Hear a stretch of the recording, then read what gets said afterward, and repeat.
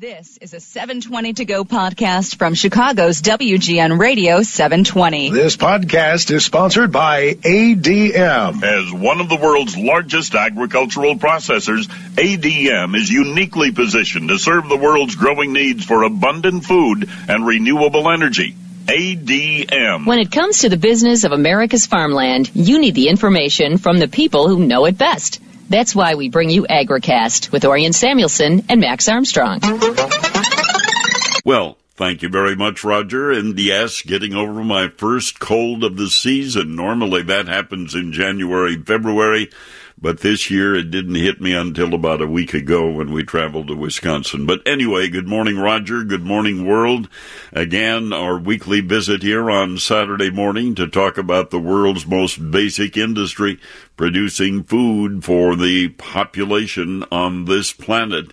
And we do that despite a lot of challenges, including weather. And there are some areas in our listening area this morning that have received some pretty heavy rains overnight. My rain gauge in the backyard here in Huntley, Illinois, got 0.84 of an inch yesterday before midnight, and after midnight only 0.04 of an inch of rain in that rain gauge. But anyway, this morning Jim Fizzell will join us, and the topic will be apples. It's apple picking time, and every year Jim and Jane Fizzell make the trip to my home country, the Kickapoo Valley of Wisconsin, to pick apples. We'll talk about that, and then we'll talk about what you do with the apples once you pick them. And one more thing before we get started. Thank you to all of you who have sent emails, because Thursday I marked my 59th year on the air here at WGN Radio in Chicago. And Max Armstrong has been part of our team for 42 years. And so he took a photograph of the two of us and put it on his Facebook page, and I can't get over the amount of attention it got and the amount of emails that rolled in with very kind words. So thank you for all of that.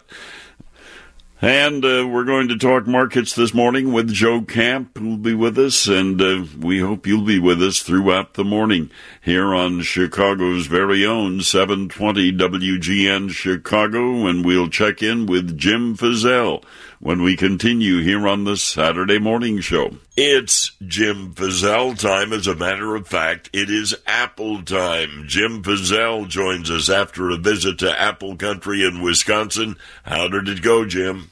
Well, it was beautiful, Orion. We went up to apple country the week following your trip up there in the rain. We had absolutely gorgeous weather. It was heaven on earth up there in apple country. We drove around quite a bit. Actually, we went up as far as Viroqua, not quite up to Westby where your family is, but we looked at the apple orchards. They're gorgeous. To drive just down through the back roads and look at the fields out there full of trees with this beautiful red fruit hanging on it. Sight for sore eyes, and you know how delicious that stuff's going to be when they pick it off. Something I did every fall as a kid with the parents. We'd go and get our supply of apples for the winter and a lot of apple pies. So, yep, that's what we're prepared for, and that's why we go up that far to do it. But you know, we had to get apples, so we visited a couple of places up there, but we always go to Sunrise Orchards in Gays Mills. That's where we get our apples. They know us and we know them, and we're pretty sure we know what's going to be available at the time. And you know, the apples are ready right now. How's the crop? Well, I talked to several people, including Kurt Tidy from over in Eau Claire, Michigan, and to the folks at Sunrise. Interesting crop. It varies from good to light depending on the variety.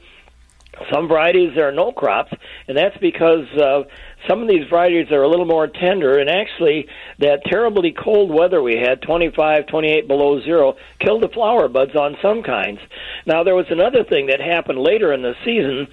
We had a lot of rain, a lot of inclement weather when some of the varieties were blooming, so some of these varieties were not well pollinated. When that happens, you may get misripened or misshapen fruit, might be a little flat on one side or might be a little bit smaller. But the stuff that was properly pollinated, the stuff that didn't have winter damage is absolutely gorgeous. It's one of the best crops we've seen.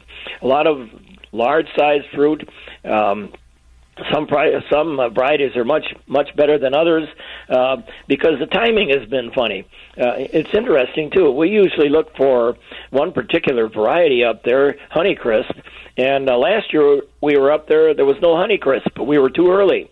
This year, it's been in for 2 weeks already, the same time of year. So it's very interesting what the season has done. Incidentally, Kurt Tidy said that the season has started a little bit early, and it's going very quickly for some reason. So if you have particular varieties that you want and you're going to go out and pick apples, you need to call ahead and make sure that they still have them and that they're picking. Well, some of the things that we can pick. The early varieties are the ones that come in September, and they're all in. Still some of them available, especially if you go to a place where they've already picked. But the Galas, the John-O-Max, Paula Reds, those are ready. The ones that are at full peak right now, and the one that we look for, of course, is Honeycrisp. It's in full production now. But we like to get Cortlands for pies. McIntosh Ozark Gold are in. If you're looking for the Red Delicious, incidentally, Red Delicious is an excellent variety. Most people get dissuaded about growing it because they buy stuff that's been stored. They don't store well. And if you get the ones that have been stored for a long time, it's like cardboard with a skin. But if you get brand new picked Red Delicious apples, they're great. Now, if you're interested in the green apple that everybody likes for pies, that's Granny Smith, and that will not be in until the end of this month, the end of October. It's a late variety. There are a lot of people that still grow it. The disadvantage of that is that it is so late, and in some areas, if we have an early fall or early freeze, some of them actually fall off the tree if they don't get them picked. And as I said before, you want to call ahead to make sure that the farm that you're going to pick from or where you're going to go get apples has the variety you want. They may not have any of those this year because of the winter damage, or they may be already picked, or they may not be in yet. The kinds that you want for fresh eating would be the ones like Gala, Mutsu, Honeycrisp, Empire, and Fuji. Those are ones for fresh eating. They don't necessarily make good pies, but they're excellent for just pull them out of the fridge and cut them up and eat them, put them in salads and so forth. Now, for pies, there are certain kinds that you want. You want ones that don't get mushy but don't stay too hard. It's one of the complaints people have about Granny Smith is that it doesn't get soft. The two that we found actually are the Cortland, which is an old-time New York variety, and McIntosh, another real old variety. Nothing beats them for pies. Stamen Winesap is another one, and Wealthy is another one that people will use for pies. One of the things you might do is try several varieties for yourself, and then sometimes mixing the varieties for pie makes a very interesting taste and texture that you won't get from a single variety. Where do you get them? Well, the orchards and the pick-your-own farms are in full production right now. You can find ads in the paper for various places. Actually, the ones that we've been to in the past and are always good would be like All Season in Woodstock, Royal Oak, Harvard, Kuipers in Maple Park, or Honey Hill over in Waterman. And if you're interested and haven't done this before, check with the Farm Bureau in your county because they generally have lists of who the orchards are, whether they allow picking, whether they have fruit on the farm or not. If you're going out of state, the Tidy Farms and Tremendous Fruit Farms over in Michigan. Of course, the Teichman family, those have been friends of ours here at WGN for many, many years. Tremendous Fruit Farm is a very interesting place. They have pick your own, and you can already pick there if you want to. We do go to Sunlight Orchards up in Gays Mills, Wisconsin every year. It's a wonderful place to go. It's quite a drive to get up there, but it's gorgeous country up there and on the way. Farmers markets and roadside stands at the orchards have fruit as well. The local community farmers markets, the ones that we have here in the Chicagoland area, the farmers from Indiana, Michigan, and Wisconsin bring their best of their crops in. Those are picked fresh and brought in, so you can get stuff there that's just about as good as you're going to get any place. Prices, they're a little higher this year for some varieties, normally about the same as what they've been in the past. The quality, as I said, is excellent. Now, just one thing I want to mention. Folks, when they get good apples, they say, well, we'll grow our own. If you're going to do that, you need to plan now because you're going to need to plant in the spring. There are a bunch of books out. In fact, our Midwest Fruit and Vegetable books, which are still around, you give a whole list of things and how you do that. You want to grow full dwarfs, Don't buy anything that you don't absolutely know has a full dwarfing rootstock on it. Allow plenty of room because you need to get to all sides of them for picking and for care. Limit the number of varieties. You only want to grow one or two varieties if you're going to grow it yourself. And keep in mind that some of these varieties require cross-pollination, so you're going to have another variety to pollinate the one that you're growing. Plan on spraying. You cannot grow apples in this part of the country without some kind of pest control. And the last thing I want to mention about that is it's a many-year commitment. You don't want to do it if you're unsure. If you think, well, it might be an awful lot of work, you're right, it will. So unless you're prepared to do that, don't even get into it. Anyway, get out and enjoy this absolutely spectacular weather. Little rain this weekend. Going to be a nice warm week this coming week. When you get your apples, make an apple pie and call Orion and me. We'll be ready to come in when it's ready. Anytime, because it's one of my favorites, and my mother baked a tremendous apple pie, so I grew up as a kid on apple pie and then later developed a taste for cherry pie as well, and I would say those are my two favorites. Well, you've got company there. You bet. Okay.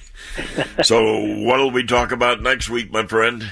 Well, it's getting to that time. It's going to be October, and we're going to have to start bringing plants in if we're going to bring stuff in for the wintertime. And we need to talk about record-keeping, journaling. I know a lot of people cringe. It's not hard to do, but we do need to talk about it.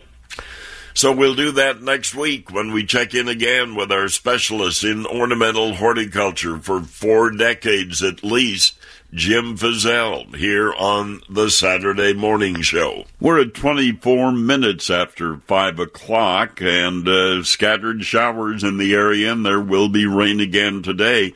And heavy rains, downpours that have been the really kind of rainfall that we've gotten so far this crop year, and it really dumped some heavy rains in parts of the Midwest, not too far from Chicago. 4, 5, 6 inches of rain falling at 1 to 2 inches an hour, and that's creating flooding problems. Some roads closed because of flooding. So be careful out there when you're driving. And talking about driving, we, of course, just talked to Jim about his driving trip to the Kickapoo Valley of western Wisconsin, towns like Gays Mills and Reedstown and Viola and Soldiers Grove, all up in the Kickapoo Valley area. And you do have the opportunity this week, on Sunday, tomorrow, to actually spend some time on a farm in McHenry County. For several years now, McHenry County Farm Bureau has put together a Sunday program called the McHenry County Farm Stroll. That will take place tomorrow, the 29th, beginning at 10 a.m. to 4 p.m. It's a self-guided tour of McHenry County's diversified family farms. There's no beginning or end of the tour. Just pick the farms you wish to visit and go during the stroll's time frame. Don't bring pets with you to the farms that you're going to be visiting. No charge for the farm stroll. However, you may want to bring some cash because individual farmers will be selling products and produce. Some farms will conduct tours and demonstrations and follow the farmer instructions, respect the animals, and by all means, watch your children and wash your hands after exposure to livestock. So they have a couple of long website names, but I'll just tell you, go on the website for McHenry County Farm Bureau, and you'll find the list of farms. They've added 4 new farms to the list this year, and I've participated in it over the years, have talked to many people who do, and it's a good way to spend a Sunday in late fall or early fall, just going out to see how farmers care for animals and how farmers work hard against weather and everything else to put food on your dinner table. Oh, and clothes on your back. Oh, and a roof over your head. And now energy in your tank. So that's tomorrow.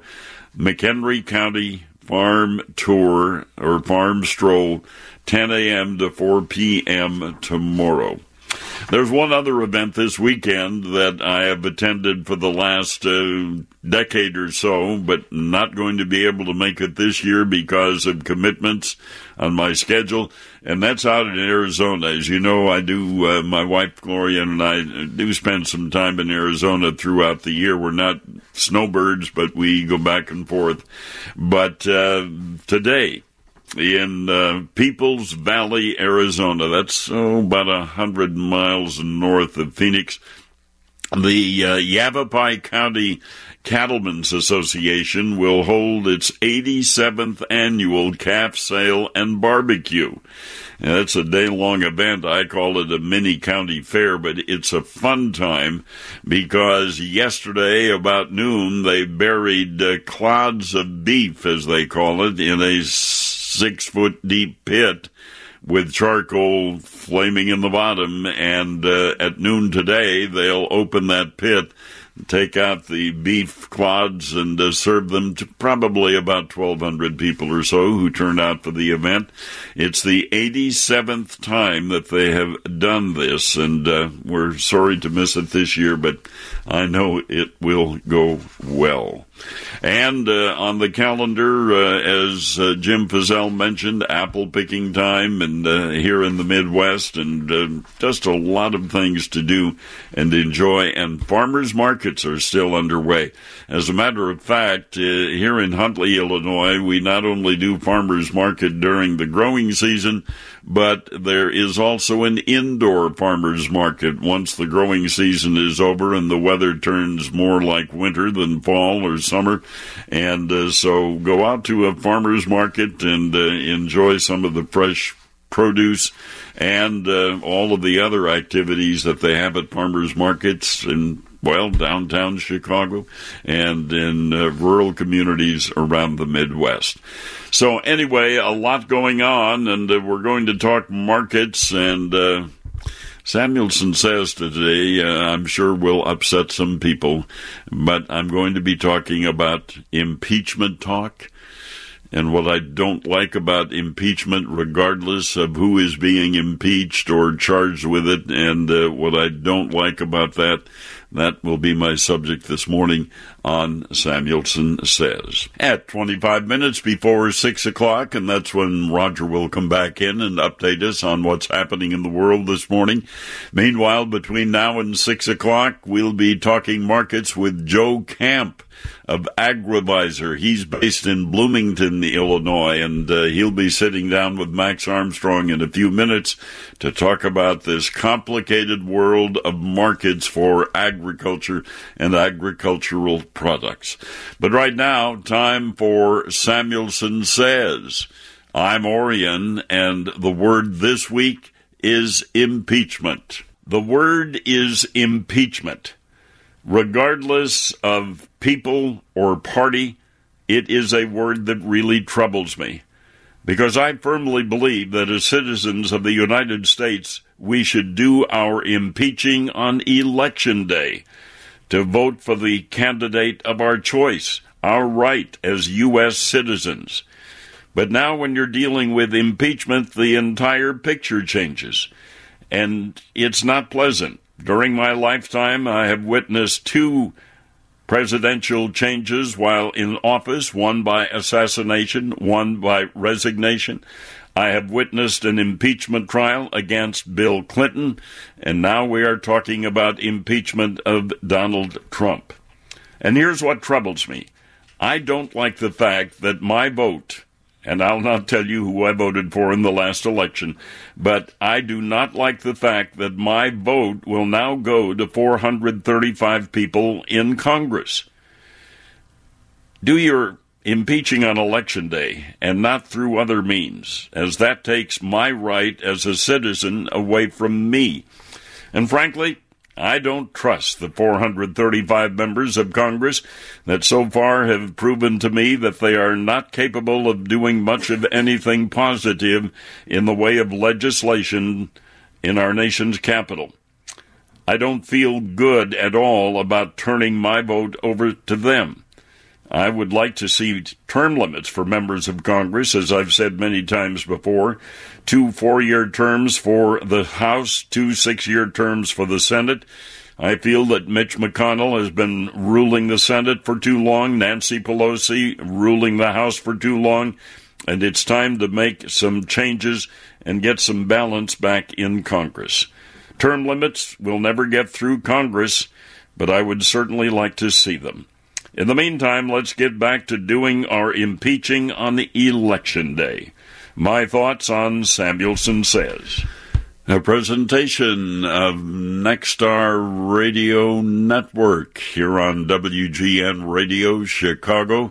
And as we said, Max Armstrong standing by with Joe Camp, and we'll be joining him when we continue here on the Saturday morning show. Joe Camp from AgriVisor joining us in the studio this weekend. Good to see you, sir. Good day, Max. I don't see helmet hair, so I don't think you rode the motorcycle, but you did take quite a few days out on the bike this summer to check on crops, didn't you? That's right. 4 wheels on the road this morning, but I had a 2-wheel trip, 2 weeks. I touched 10 states, starting in Illinois and moving east into the ravaged area of the Northeast Corn Belt. And we came back into Illinois, up into Wisconsin, Iowa, down into Missouri, even poking into Nebraska, on back into Illinois. So I got a good look at the central Midwest this summer.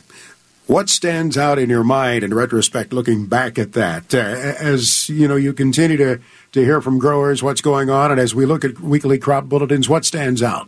2 things. One is the variability of this crop. We've heard that term bouncing around a lot lately, but it's a stark contrast to the previous 2 years when consistency was the name of the game, and it was that consistency across the Corn Belt that in 2017 and 2018 allowed U.S. producers to achieve record national yield averages for the corn crop. That's one thing, the variability. Of course, the Eastern Corn Belt, very different than the West, and then even in the Western Corn Belt where there's some good crops, we're seeing the variability across, 2 sides of the same road. So variability for one. The next thing is that even good corn looked good, but I had this feeling, riding many miles afterwards, thinking to myself, the corn that looks good for a month ago. And that just goes to show you how delayed this crop is. That has been the lingering impression that we've had, even in recent days, when you drive by some of the fields. As we are starting to see some harvesting going on, what kind of reports are coming in from the combine cab to you in these early field openings that have taken place, and some have really gotten into the harvest in earnest in a few locations? What are you hearing? Unfortunately, some disappointment. Now, we'll say it's very early yet. Right. We talk about in Illinois the crop being less than 5% harvested, but we're starting to get more indication of what's out there and what isn't. We should see, for the most part, some of these early yields translated to some silage cutting. But once we get into some of the better crops, hopefully we see an improvement in these yields. But the early going, some disappointment there, even relative to expectations, which were tempered this year coming into harvest. Is it likely, though, that yields will get better as this harvest goes on? Some of us are wondering about that. It seems to be the adage of big crops getting bigger also applies and vice versa. That is, that small crops get smaller, from the sense that in September, we saw the USDA analysts start to move lower on their corn yield estimate. The same thing for soybeans. We feel like that's a trend we might continue to see. We're not going to see drastic reductions, we don't believe. Nothing like we feared early in this season, but we can see a downward trend for these USDA yield estimates as we start to get in the field and realize that the variability just won't allow us to have quite the trend-beating crop that we've enjoyed in the previous couple of summers. These warm days of September sure have been welcome, haven't they? Yeah, we look at the 2-week outlook, and it looks as if this prolonged summer will continue, but it's biased towards the Eastern Corn Belt. We do see up in the Northwest some areas of concern for that early frost freeze threat. We know there's several million acres at risk, corn not having reached maturity yet. And so if we get into this weekend and start to see some sub-30-degree temperatures in states like Minnesota or North Dakota, we're going to be back to thinking about just how early this harvest could end for us. We've seen in recent days very little movement in prices. What's it going to take? I mean, is even a frost scare going to light up this market at all? Not just yet, I don't believe. That might help encourage the bulls to do some buying, but it's wait and see for all traders, whether you're bullish or bearish. The speculators aren't willing to take a big position on a directional bet one way or the other, and the farmer not having any interest in selling at these levels and so not being a big market participant. With that being the case, what we'd expect is that we can have a trade that stays somewhat stagnant until we get fresh data. The first opportunity for that would be Monday when we have a grain stocks report, small grain summary, and also a chance for the USDA to update its production estimate for the soybean crop last year. So data would help. That would follow up with the next October report. We would expect big revisions to acreage. And then other than that, I mean, that's the supply side. We're just simply waiting on more harvest results. On the demand side, waiting for progress on these mini trade deals still open, particularly, of course, U.S.-China. Back to that October crop report. In that October crop report, do you expect to see significant acreage revisions? We better. I would sure expect so because USDA coming in August and leaving it in September, the harvested acres as a percentage of planted, 91.1%. That's a normal year. Let's use some discretion here and start to pick away at the harvested acres, knowing that we're going to have failed acres, that we're going to have to take out ample corn that was planted for silage and just generally cover crops for both corn and soybeans. Remember, the government allowed those to be planted this year. On that demand side, we have seen some China soybean purchases. Is this what they promised to buy, what we were told they would be buying many months ago? So far, they are living up to their most recent promise, which was to do some buying in front of the next round of face-to-face negotiations that will take place in early October. They have an estimated buying interest of about 6 million tons here, maybe even up to 10 million before this next meeting or during these negotiations. And we have seen those sales, as you mentioned here in the recent days, starting to stack up finally to what was committed to a couple of weeks ago. So we're seeing some trade negotiating progress. We got the word of the deal with Japan this week. Of course, they are a very good customer. They have been year in and year out. I think we are the top soybean supplier for them, supplying about 2/3 of what they buy from the world. Do these tend to encourage, you think, a positive outcome of the Chinese talks?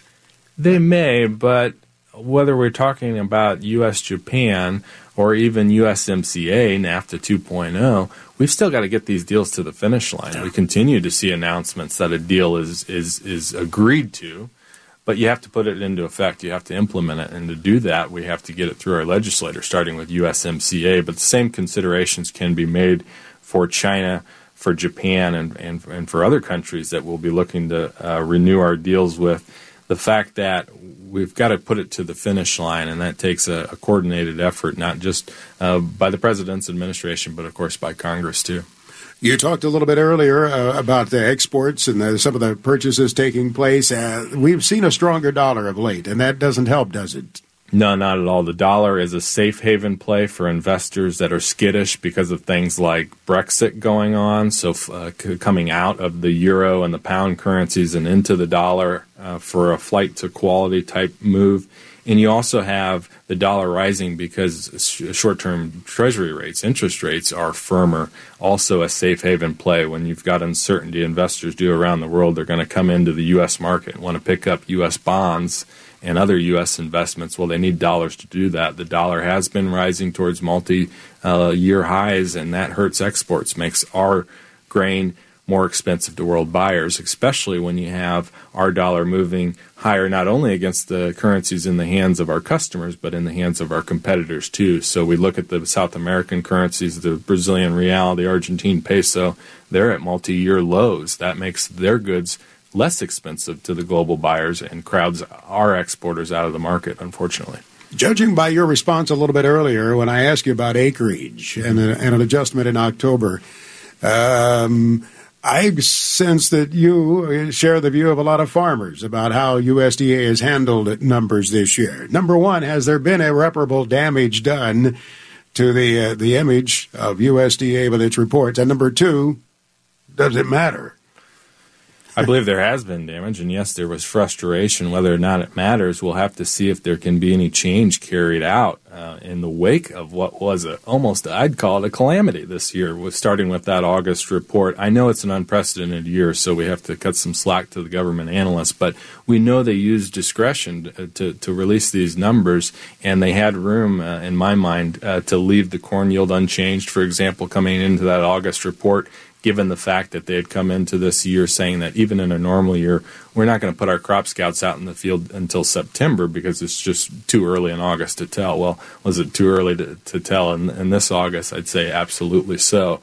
And to some argument, it's that, okay, it's only the output of our farmer surveys and our weather-adjusted trend models. That's fine, but I'd say look at the soybean number, which came into August unchanged. Did those producer surveys and the weather-adjusted trend produce the exact same soybean bushel to the tenth of a bushel, or did they use their discretion to leave it unchanged, and should they have done that with corn? Yes. And then on the acres side, not necessarily the acres as a whole, which the FSA has since, for the most part, proven, but the harvested acres as a percentage of the total was just, hard to reconcile for us. You think USDA will be sensitive to this? Do you think they will listen? They routinely, I guess, have a users conference where they ask for input. But what's your sense about this? Obviously, it's their numbers that matter. No matter how much the private trade, how much you analysts want to come out with your own estimates, it's USDA numbers that really matter at the end of the day. I think so. I think they're working to increased transparency. We saw that there was a supplemental report following the August numbers that sort of trued up what was coming from the FSA with those NASS numbers. And that's the effort that we need, is just to push towards greater transparency in the methodology used for those reports. Joe, it's good to see you. Thanks for coming in. Thanks so much. Joe Camp with AgriVisor. We're at 4.5 minutes before news time here on WGN Radio Chicago. Showers in the area, and they'll be around for a while this weekend. That means flooding along some of those rivers that actually shutting down roads this morning, as you heard from Roger a little bit earlier. Max and Joe Camp were talking yields and what we might expect as we get into harvest time. And a report this week took a look at some yield comparisons on early harvested fields. For example, near Decatur, Illinois, a field of corn on corn made 170 bushels per acre, compared to 241 bushels per acre last year. And Marshall County in north central Illinois, 105-day corn planted April 25th, made 200 bushels per acre at 24% moisture, and last year that same field made 250 bushels. Reports from Iowa also.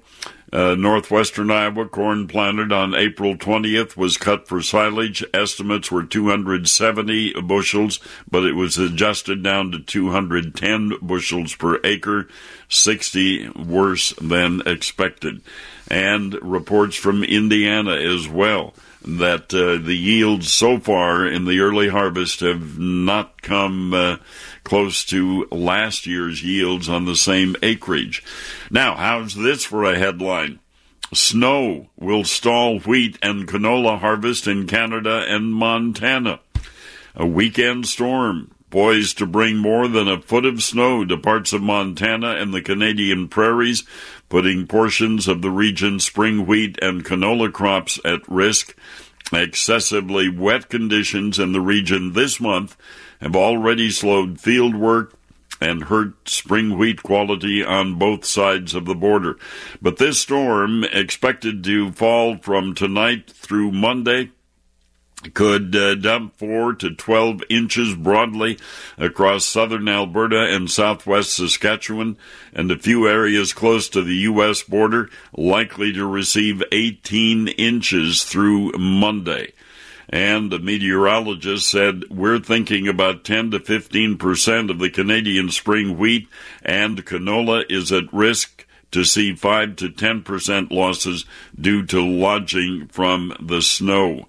Montana spring wheat harvest was 85% complete by September 22nd, according to USDA. So we're going to keep an eye on that. We'll also keep an eye on trade negotiations. The Speaker of the House, Nancy Pelosi, said late this past week the House is proceeding with work on the trade agreement with Mexico and Canada. And Speaker Pelosi said the hope is that we'll get the United States-Mexico-Canada agreement passed into law, but that will take a vote by the House, and they're busy doing other things right now. I'll not hold my breath waiting for that one. And while Beijing has said they'll buy more soybeans, they are doing it, probably not as much as traders or farmers would like. But again, we did see some pretty good sales this week. We ended the week yesterday with 126,000 tons of soybeans to China. The day before, 257,000 tons of soybeans to China. And on September 25th, 581,000 tons of soybeans also to China. So a lot to keep an eye on before the trade talks with China get underway October 10 and 11 in Washington, D.C. Certainly enough going on, certainly enough to talk about, and we thank you for listening. My thanks, as always, to Bob Ferguson, our engineer, who does all the hard work on this hour, and thanks to you for listening, and we'll hope to see you again next week, same time, here on Chicago's very own 720 WGN Radio, where it's 6 o'clock. Orion Samuelson keeps you connected to the world of business and agriculture on WGN. Hear his reports weekday mornings on The Steve Cochran Show and during the noon hour on the Wintrust Business Lunch. Plus, catch Orion and Max on Saturday mornings at 5 a.m. only on Chicago's WGN Radio 720.